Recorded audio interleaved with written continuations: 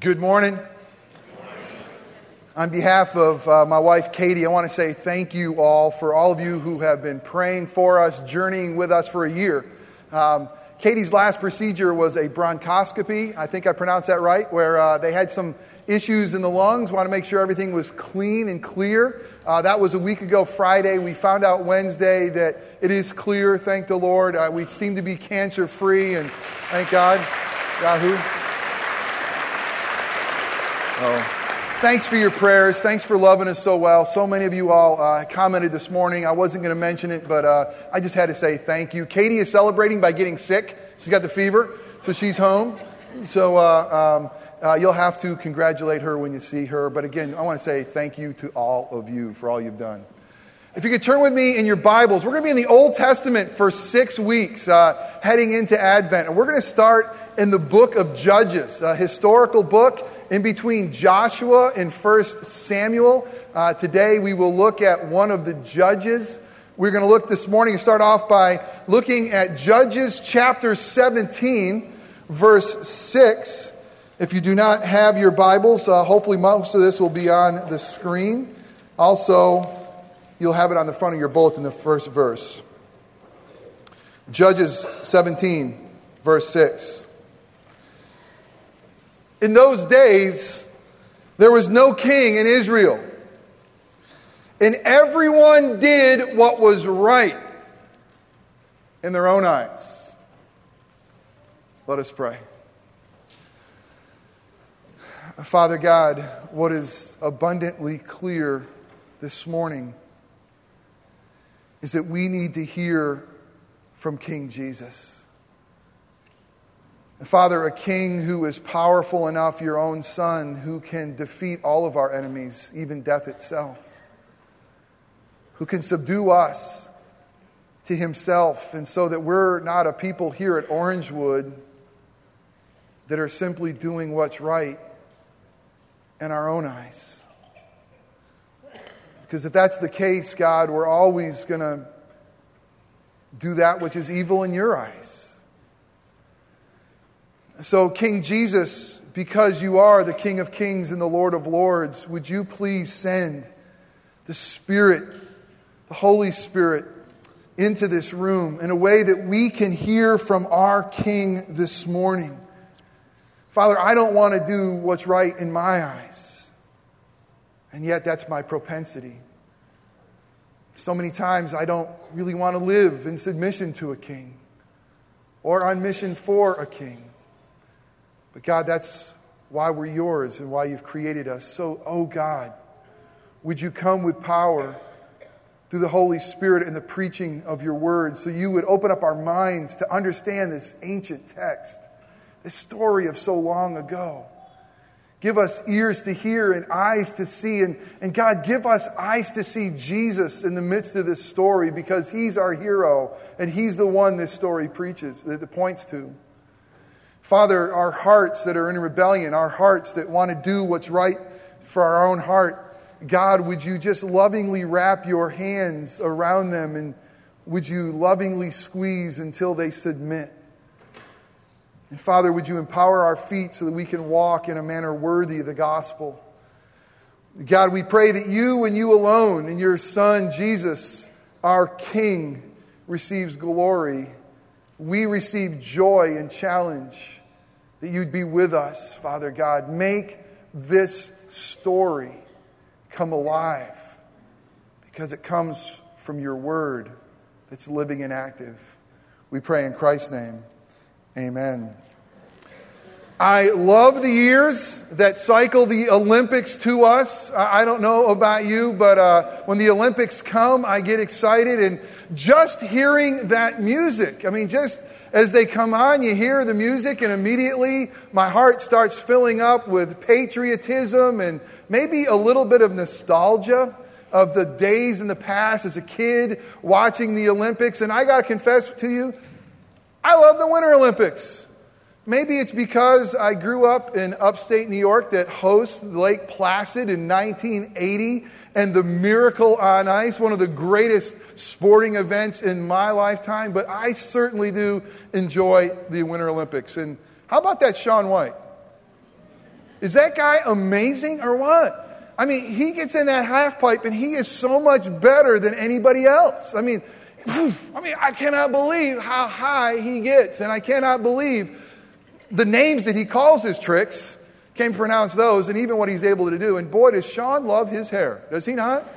I mean, he's got the hair working. He's got that red hair going. Takes all, he's, got it all working. He never misses a camera either, does he? I mean, Sean finds a camera. I relate to this guy. I like this guy, Speaking of hair, Paulo Ono, another guy who seems to love his hair. And we got the hair covered with the Olympics in the winter. But the most medals ever in winter history for America, I got to tell you, I'm loving it. I'm cheering for sports. I don't even know what they are.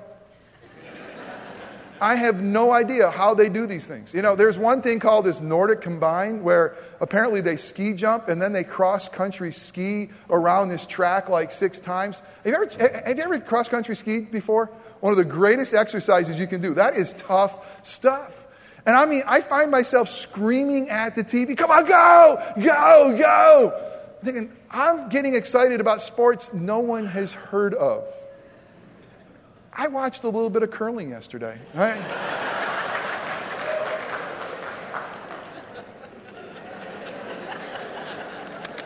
I mean, what is that all about? Seriously. Don't you wonder sometimes, how did they invent these sports? You know that there's some lady up in Canada saying, where'd all my brooms go? And how do you know your son or daughter is good at that? Man, look at him sweep. Man, that kid, he's got a future. Proud of that one.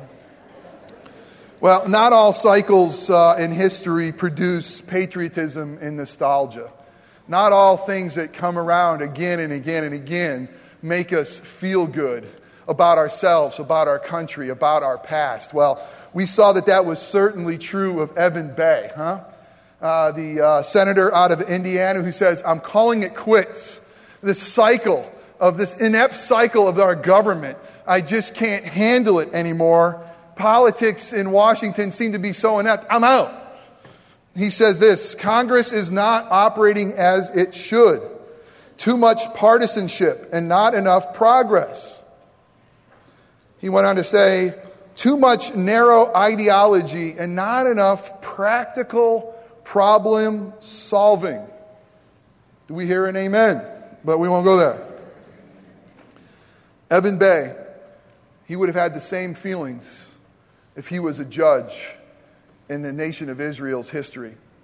If he was a judge that God raised up to save and to rescue his people, he would have the same feelings that the cycle doesn't seem to get better. I mean, a period in history where we keep on doing the same dumb things. We keep on falling into sin. We keep on having our enemies defeat us. We keep on we rejected God and we have to cry out and He has to keep on rescuing us. But it doesn't get any better. That's really what happens throughout the Judges. During that time, Israel could not find a godly leader, maybe even a godly king who could do this, who could bring lasting peace. Wouldn't it be great if we just bring one leader that could really bring lasting peace? They couldn't find one. They couldn't find a leader that would even subdue their own hearts, one who would shepherd the people. You know how hard that is?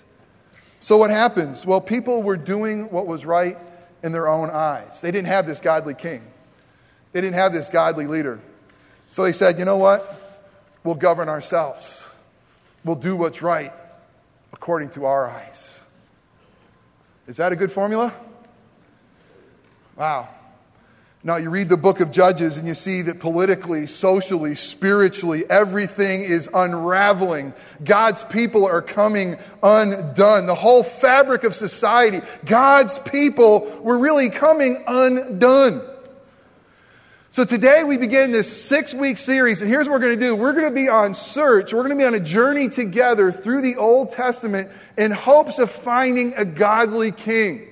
Because the entire book of Judges is basically an argument saying this: we need a godly king. We need a king who could come and really destroy our enemies finally and keep them at bay. We need a king that could come, that could really subdue our hearts. And so this 6 weeks, we're going to spend time in God's Old Testament.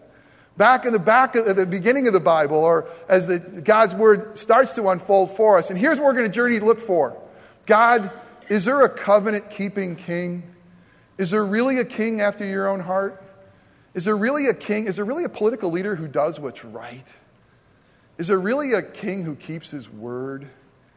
Is there really a king who looks out for you first and foremost and for the people and not himself? Is there really a covenant-keeping king? Is there really a king who can defeat the Goliaths of our life? Is there really a king who could really take on an enemy, even death? Is there really a king who could subdue our hearts?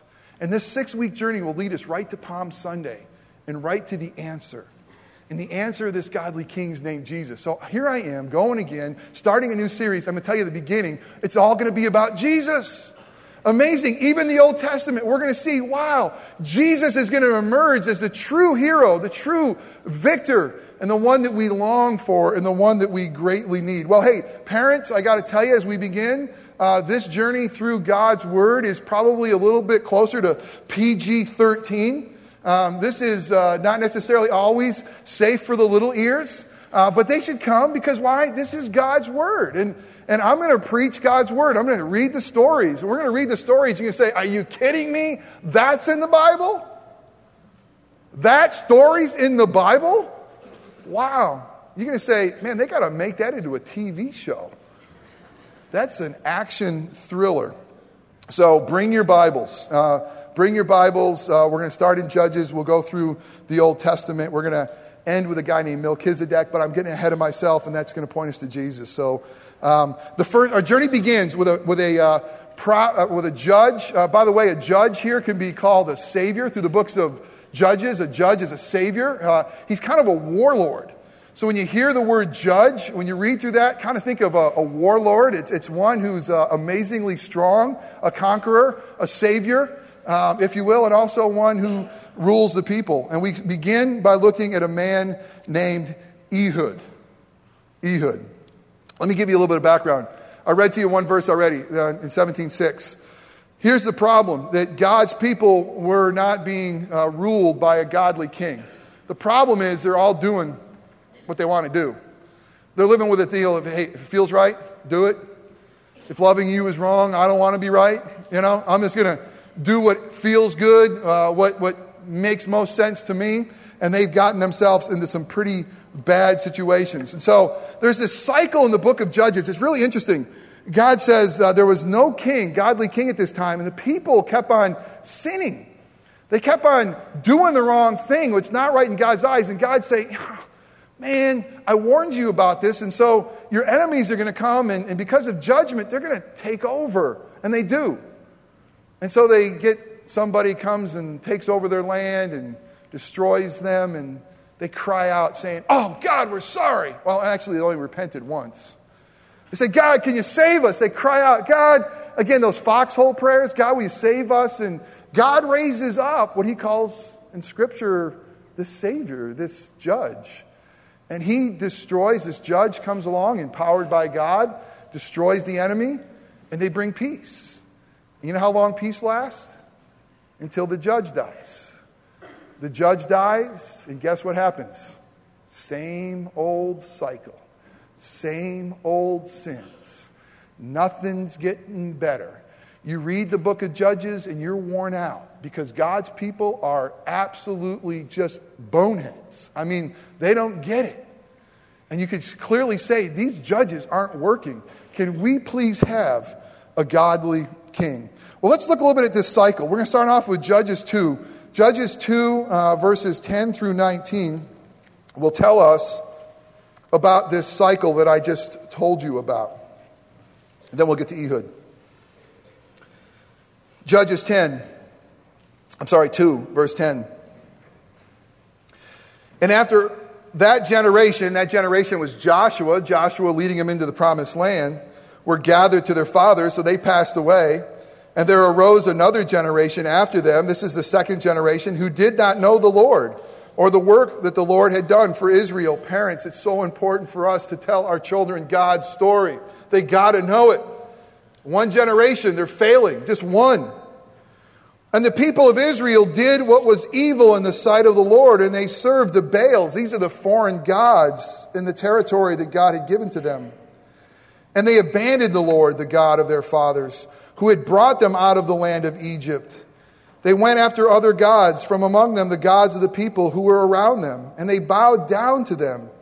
And they provoked the Lord to anger. They abandoned the Lord and served the Baals and the Ashereth.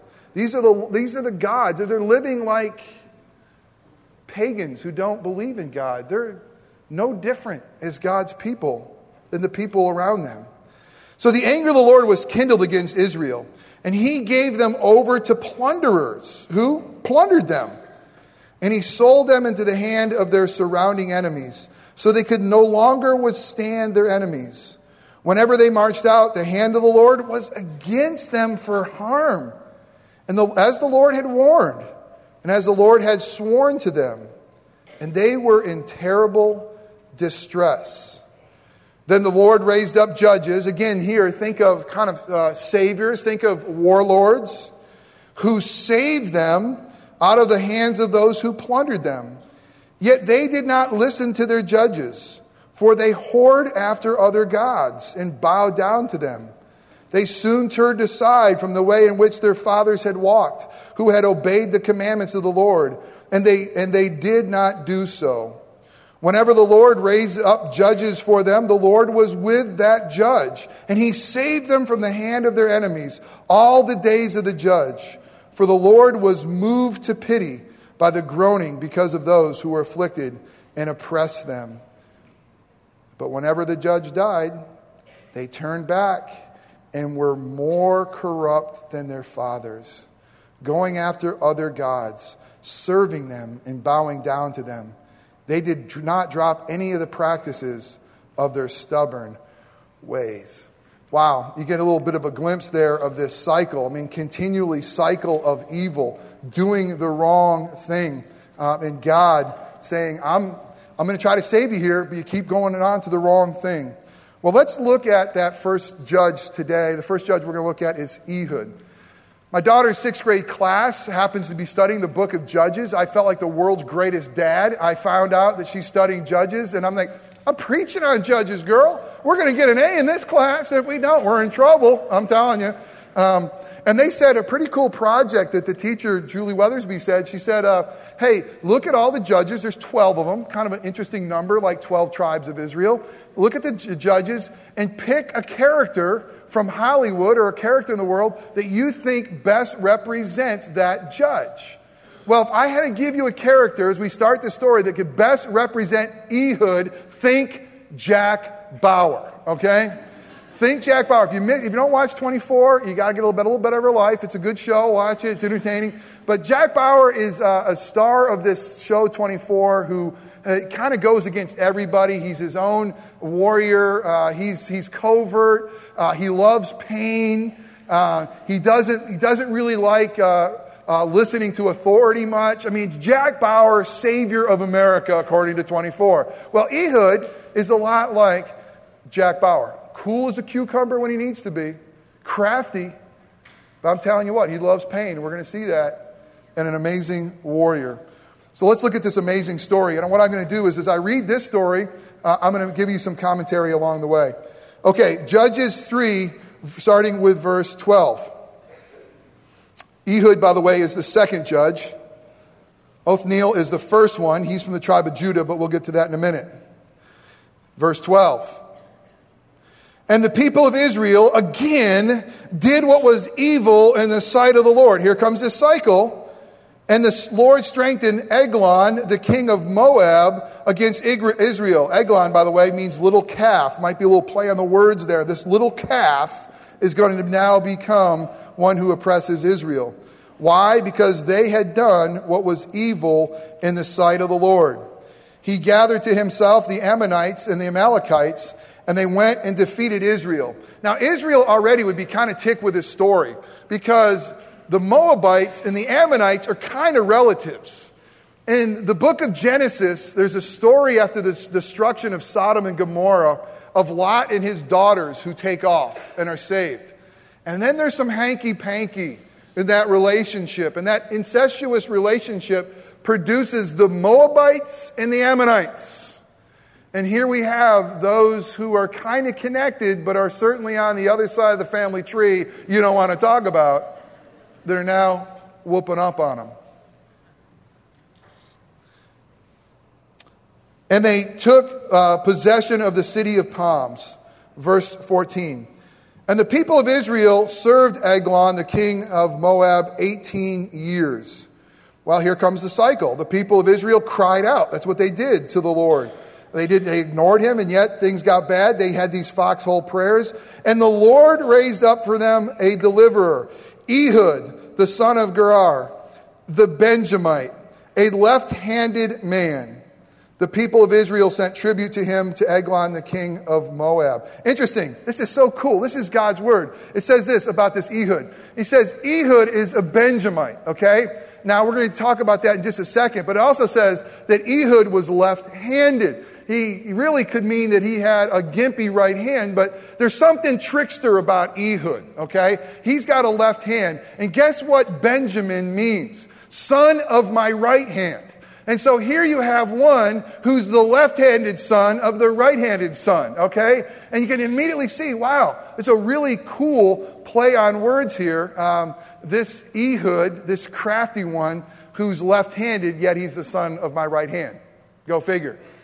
But it's interesting also, it talks about that he was from the tribe of Benjamin. The first judge is the tribe of Judah. One thing this is important. Listen, don't think this isn't important stuff. This is amazingly important stuff. And this is what makes the Bible so amazingly beautiful and wonderful. So listen, this is amazing. The entire book of Judges is going to take one tribe and elevate it higher than anyone else. It's going to take one tribe and say, this tribe is the one we are to hope in. If you look back to Judges 1, verse 2, the book starts with that we got to go take care of the promised land. Joshua's gone. We didn't get all the promised land. And they asked this question. In Judges 1:2, they say this, what tribe should go up first? And it says this, Judah. Judah should go up first. And all of a sudden, what the writer wants us to really see is the tribe that is getting the most prominence, the tribe that's getting the most attention, is the tribe of Judah. As a matter of fact, the entire chapter 1 is going to talk about how Judah did what they were supposed to do. They destroyed all their enemies. They got rid of all that was bad. And then it says this in 120, I believe, or 119. It says this, but the Benjamites, they didn't do what they were supposed to do. They married with the families around them. They didn't destroy what God asked them to destroy. The Benjamites, by the time you're done with the book of Judges, you just want to spit thinking of the Benjamites. And these are nasty people. They did some nasty sin, some amazingly nasty sin at the end of the book. You ready for this? That the 11 tribes of Israel said, we got to kick Benjamin's backside. They're so evil, we're going to have civil war. And there's a civil war that breaks out between all the tribes of Israel and against Benjamin. And guess who the first tribe was? They said, who should go up against Benjamin? Who should be that first tribe? You know what it is? It's Judah. Okay, you ready for this? You ready for this? This is like a puzzle solver right here. You ready? The book of Judges connects Joshua's conquest to the promised land to the need for a godly king. The need from the godly king is going to come from which tribe? Anybody know? Judah. So the whole time of Judges, guess who the hero is going to be? Judah. Who's the first king? This is going to be next week. Who's the first king the nation of Israel chooses because they want a king like the other nations? Saul. Guess where Saul came from? Benjamin. The tribe of the Benjamites. So this is amazing. This whole book that tells us that we need a godly king, that there's a king named Jesus coming, there's a king named David before that. But the bottom line is this godly king better be from Judah. He better not be from Benjamin. The Benjamites, they are not the heroes of this story. It's going to be from Judah. By the way, if you're a Benjamite here, you have an ancestry of the Benjamites. Who in the New Testament was a great Benjamite? Anybody know? Paul. says Paul was a Benjamite. So it's not all bad. But the cool thing of this story that you might miss is it lists the first kings from Judah. Judah's the hero, not the Benjamites. So here you have this left-handed man of a son of a right hand, the Benjamite. Isn't that cool? I just hope that God's word through this series becomes, wow, it is so beautiful. It is such one story. If someone tells you that ancient text, tell them, have you read it? It's amazing. Okay, let's get on with the story. So, Ehud goes and he's going to give tribute. That's what the people had to do. They were conquered, so they were going to bring all this tribute to this king named Eglon. And so here he goes. He's going to do it. So the people of Israel sent tribute by Ehud, to Eglon, the king of Moab. We're going to pick up in verse 16. And Ehud made for himself a sword with two edges, a cubit in length, which is about 18 inches. Okay, so here you go. This is Jack Bauer. He's got an 18-inch sword. What's he going to do with it? Well, he's going to bind it to his right thigh under his clothes. Okay, so he's got this 18-inch sword right here on his right thigh. Why is that important? Well, because you don't have usually a left-handed warrior. When they come through and pass through the security gates, they're not checking at that time his right thigh. This is an amazing Jack Bauer moment. I'm going to put it here. I'll get by all the security guards. They'll be checking here, not over here, and I'll have my moment. And so let's continue. So he has this 18-inch sword on his leg, under his clothes. And he presented the tribute to Eglon, king of Moab. Now, Eglon was a very fat man. Could be a source of power. A lot of times, if you had a lot of power, you ate, you get all this tribute. It could be saying how much power he had. But he was a very fat man. And when Ehud had finished presenting the tribute, he sent away the people who carried the tribute. Here you go, you got it. But he himself turned back at the idols near Gilgal and said, I have a secret message for you, O king. Interesting. He goes by the idols, and he's probably baiting the king into thinking he's hearing something from the gods. He's hearing something. He just passed the idols. And now he has a secret message for me. By the way, the secret message is kind of a double entendre. Guess what that secret message is? It's that sword. It's that 18-inch sword that he has. That's going to be the secret message. But he himself turned back near the idols. I said that. Secret message from you, and O king. And he commanded silence. And all his attendants went out from his presence. And Ehud came to him. And he was sitting alone in the cool roof chamber. And Ehud said, say hello to my little friend. That's what he said. Say hello to my little friend. I mean, I have a message from God for you. And he rose from his seat, and Ehud reached with his left hand. He took out the sword from his right thigh. And you ready for this? And he thrusted it into his belly. Wow. And the hilt also went in after the blade, and the fat closed over the blade, for he did not pull out the sword of his belly, and the dung came out. If you're reading the NIV, be a little upset. The NIV cleaned that up. They didn't want to tell you what came out. They didn't. You read the original Hebrew? Stephen's loving this message over there. So, can you imagine that? There it is. God doesn't clean up his stories. And God doesn't clean up the people of his stories. He lets his son come do that. He gives us all the details with all the gore, all the blood, all the dung. Then Ehud went out into the porch and closed. And you got to picture this guy. Here he is. He just disemboweled the king. That's what he did. Literally. I mean, it's gross. He just left his sword, his 18-inch messenger, inside King Eglon, falling to the floor, and then as cool as the other side of the pillow.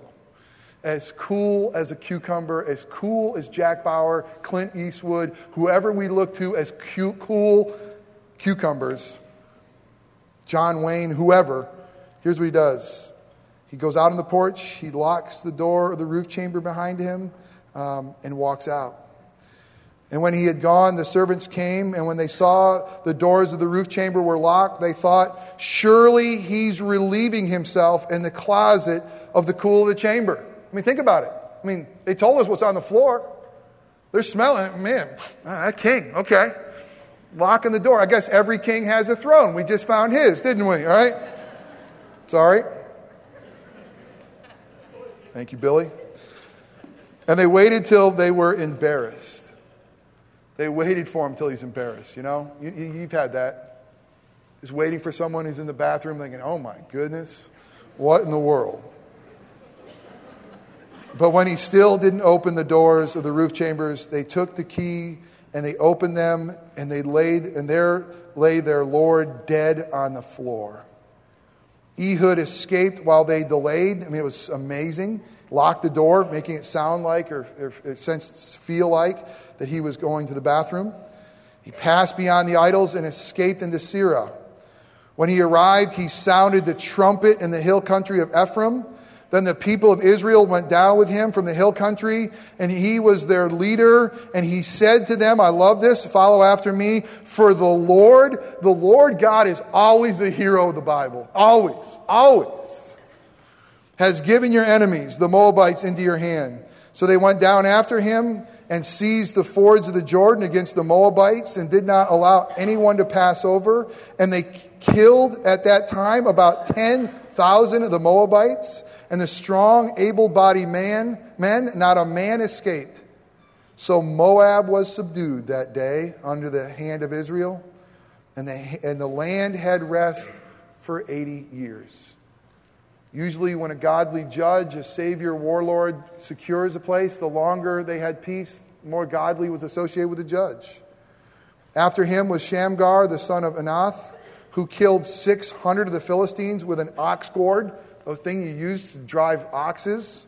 Man, another Jack Bauer. He also saved Israel.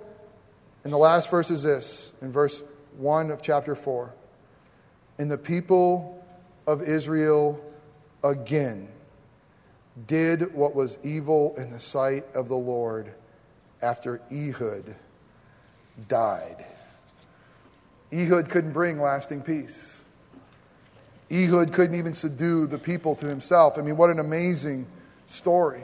But the bottom line is this story points to the reality the people need a godly king who could secure lasting peace from their enemies. A king who could subdue them and who could shepherd them and bring peace to themselves. A king that would be so glorious and so grand and so gracious that we would look to this king and say, King, I don't want to do what's right in my eyes, but you are one who is all wise. You are one who is almighty. You are a king worth worshiping and serving. King Jesus is his name. I want to do what's right in your eyes. We need that same king today. The Westminster Confession of Faith talks about the offices that Christ executes as our Redeemer, the things that he does for us. And it says this, question 26 says, how does Christ execute the office of a king? How is Jesus basically a king? This is one born in Bethlehem. I mean, how does he really become king? It says this, Christ executeth the office of a king. He becomes king in subduing us to himself, in ruling and defending us, and in restraining and conquering all his and our enemies. This godly king named Jesus came for sinners like you and me who want to do what's right in our own eyes, ultimately to subdue us to himself. Jesus didn't come to be our counselor, although he is. Jesus didn't come just to be our friend, although he is. Jesus came as king for us to kneel, for us to submit, for us to say, you, O King Jesus, have the right to reign and rule in my life. Subdue my sin. Subdue me. conquer my enemies. What enemies did Jesus battle against? He battled against Satan himself. He battled against God's and ours greatest enemy of sin and death. And he battled them all the way to a cross. And that tomb was empty and he won. And all of the triumph that King Jesus has as the covenant-keeping, godly king, all of the rewards that the Father gives to a son who's obedient, he gives to us. And everything that he had conquered over death and destroyed death by death itself, he gives us that victory. He says, my victory is your victory. My winnings are your winnings. My inheritance is your inheritance. Jesus is the king that the book of Judges points to, that ultimately we find. Do you know him? See, but what's the problem? The problem is I still want to do what's right in my eyes. Do you want to do what's right in your eyes? I mean, that's the ultimate problem here in the book of Judges. I mean, it says it several times. It says in 17:6, it says in 18:1, it says in 19:1. And the very last verse in the book of Judges, 21:25, says the same thing. The people did what was right in their own eyes. In that day, there wasn't a godly king. Orangewood, my brothers and sisters, we cannot live this way because we have a godly king. And for us to live and do what's right in our own eyes is an affront to him. He has come so that we can now live our lives in submission to a king. Okay, what in the world does this guy say? What is submission to a king? We're Americans. We don't know kings. I mean, kings are something we rent movies and maybe Mel Gibson fights them or something like that. I mean, what's a king? Do you know how hard this is for us? We have real issues here. There's two issues. One is our human nature. We are made in God's image, but we want God to serve us and not us to serve him. Did I say that right? Yes. Not us to serve him. We want to do what's right in our own eyes. And we're Americans. We're very suspicious of power. We're very suspicious of authority. We've been trained to give limited power to anybody. Do not give away the farm. If we don't like our president, well, let's not reelect him, or if he's really bad, let's impeach him. We got to understand that authority is not a good thing to us as Americans oftentimes. We rail against it and our sinful nature. And here, I think that we miss what God is calling us is because we still basically want to do what's right in our own eyes. Seriously. How much in submission are we to King Jesus? Seriously. Let's think about this week. What do you have coming up this week? What's on your schedule? I mean, how much of your schedule are you going to submit it to King Jesus? Or how much are you going to do from the most mundane tasks to the biggest thing, for the biggest decisions? Maybe students thinking about where they're going to go to college. Maybe it's business deals or moms or whatever. How many things are you going to do this week that's right in your eyes? Or how many things are you going to do this week saying, I got to submit to King Jesus. And he needs to be king over all of my life. All of my decisions. How do we do it? You know, as I thought about this text, I don't even know we know how to do this. What does it mean to live in submission to King Jesus? Well, I really believe it's every decision we have. It's everything we do that we say, God, may I see this through your eyes. God, may I not do what's right just in my eyes. God, may I truly be in submission to a king named Jesus.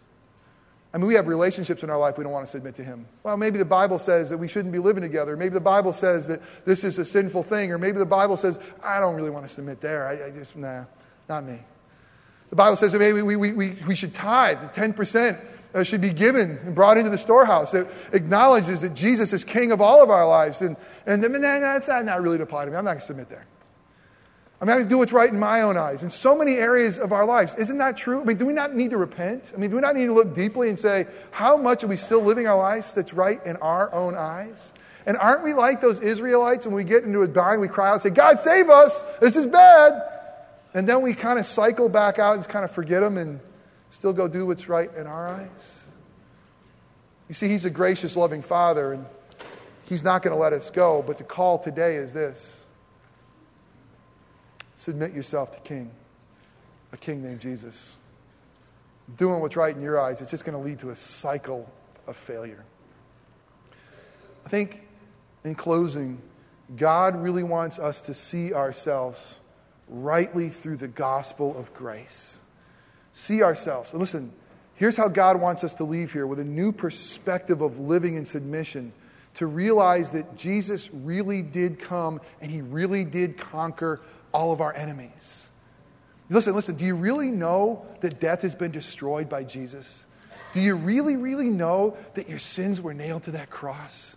Do you really know that he's robed us in his righteousness, and now he wants us to view ourselves as he sees us, as part of Christ's kingdom, as joint heirs with him, deeply loved and forgiven and set free?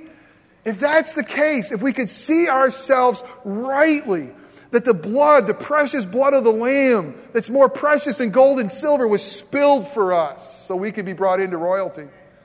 That the robe of Christ's righteousness was given to us so we can wear the raiment of a king named Jesus. If we rightly see ourselves, we will want to live and be compelled by the love of Christ to now live for him. To see our neighbor more loving ways. And for me, it's to understand and to be able to love myself. Because I still do what's right in my own eyes. And the enemy wants to use that for me to beat myself up and forget that gospel perspective. But I'm loved and I'm forgiven and I'm free. How is it with you? We also realize we got to be on mission for Jesus. Not just submit to him, but now we live our lives in mission to him next week. Let's pray. Father, thanks for an amazing story. I just love your word that's going to give us stories of like Ehud. And God, I love the book of Judges that's so perfectly, seamlessly going to take us from Joshua, covenant keeper, leader, and bring us to Samuel and a godly king that we so long for, so much need. God, thank you for telling us your word in a way that's so earthy and so real and so true. And God, I thank you that we don't have to sit away from it, but we can relate to these stories. But God, what's most important is when we hear your word, it's not that we're entertained.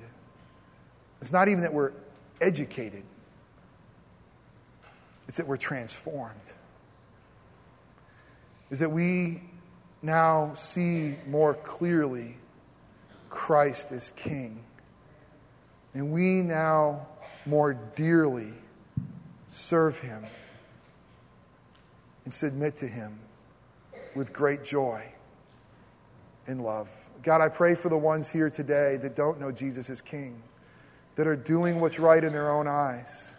May the cycle of failure lead them to your amazing grace. May they see Christ as the King who has conquered their sin and death, and bring them to yourself. Give them the gift of faith. And may they have new life in Christ. Father God, for those of us who have Jesus as King, but he's just not always the right spot. We're still doing what's right in our own eyes. Holy Spirit, come powerfully. Forgive our arrogance of doing what's right in our own eyes. Even in the simple things this week, teach us to submit to a godly King named Jesus. It's in Christ's name we pray. Amen.